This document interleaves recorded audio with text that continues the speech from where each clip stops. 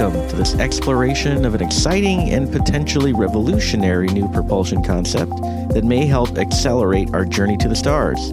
Please join us as we discuss scientific concepts in this forum we call Jets in Space.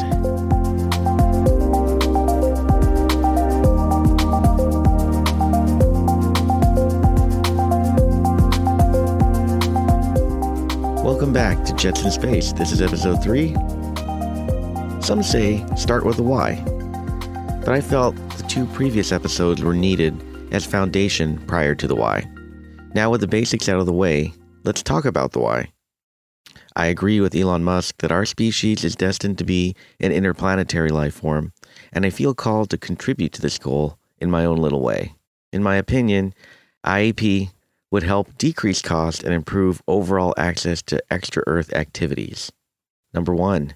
Decreasing fuel costs. First and foremost, IAP technology, as described in previous episodes, could remove the current dependence upon chemical reaction rocketry as the main form of propulsion between 2 planetary bodies. For brute lifting power, rockets will remain the most likely method to lift objects off the surface of the Earth into orbit. I have some ideas about IAP in low Earth orbit, but that will be explored in a later episode.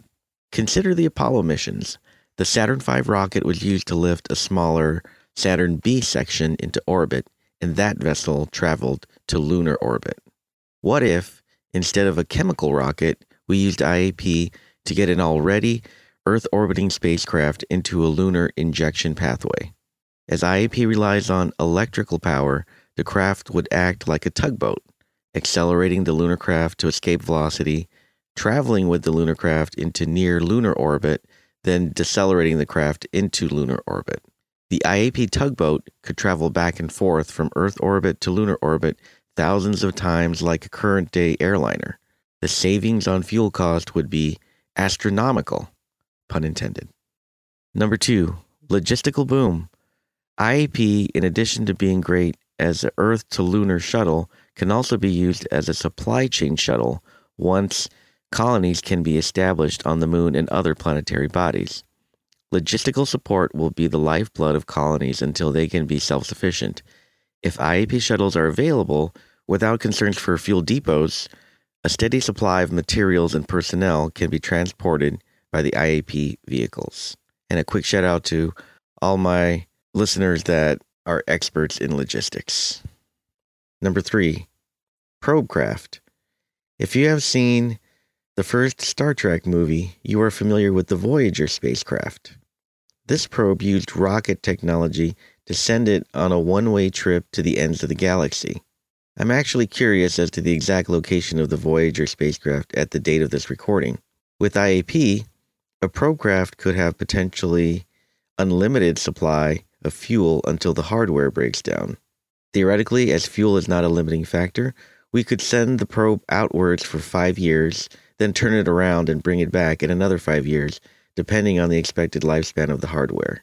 There's no more need for use and lose spacecraft that are the current standard. Number 4, orbital repair and repositioning. I remember watching space shuttle missions where the shuttle would rendezvous with damaged satellites to repair and or reposition the orbiting craft, such as the Hubble telescope. With IAP and its low fuel cost, a repair shuttle could be docked at a space station like the ISP, the International Space Station, and be available for any repair missions. We wouldn't need to get a repair crew all the way from Earth to the craft in need of repair. We would just have to get them to the ISP or other space station. Number 5, mining. Natural resources outside of the Earth will be a major factor in the sustainability of interplanetary travel. The ability to refine metals off the surface of the Earth will directly impact interplanetary expansion. Our propulsion system will make mining operations more economically feasible for all the reasons mentioned above. In a later episode, we will discuss possible underwater applications for IAP as well. Some say, why don't we try to turn all airline jets into electric Tesla jets? If you look at the trend in the automotive world, it seems like every major car company has an electric car now. I truly hope we will have Tesla jets in the near future, but that technology won't help us in the vacuum of space directly. I want us to get to the stars, and IAP is more directly focused on this goal. As a side note, our podcast engineer sent me a report recently that we have episode downloads detected in Germany. Guten Tag und Dankeschön. We are excited about the international interest in IAP.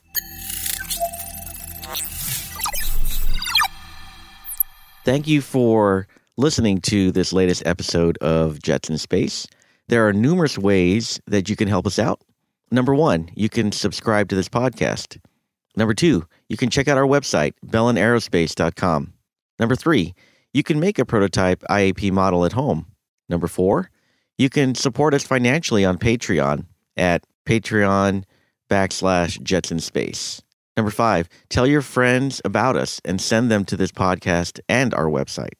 Number 6, if you have friends and or family who work in the aerospace industry, talk to them about this concept and ask them to check out our materials as well. Number 7, help us find companies who make airtight containers, turbine engines, electric motors, and any manufacturers who may be able to help us move IAP forward. Number 8, I would love to interview aerospace engineers, aerospace enthusiasts, officials at NASA, SpaceX, anyone who can help us move our project forward. Number 9, if you know any investors, venture capitalists, sharks from the Shark Tank, please send them our way. We will be happy to let them invest in this project. And finally, number 10, as a Catholic Christian, I would also personally greatly appreciate your prayers for this endeavor. Until the next episode, let's dream of the stars.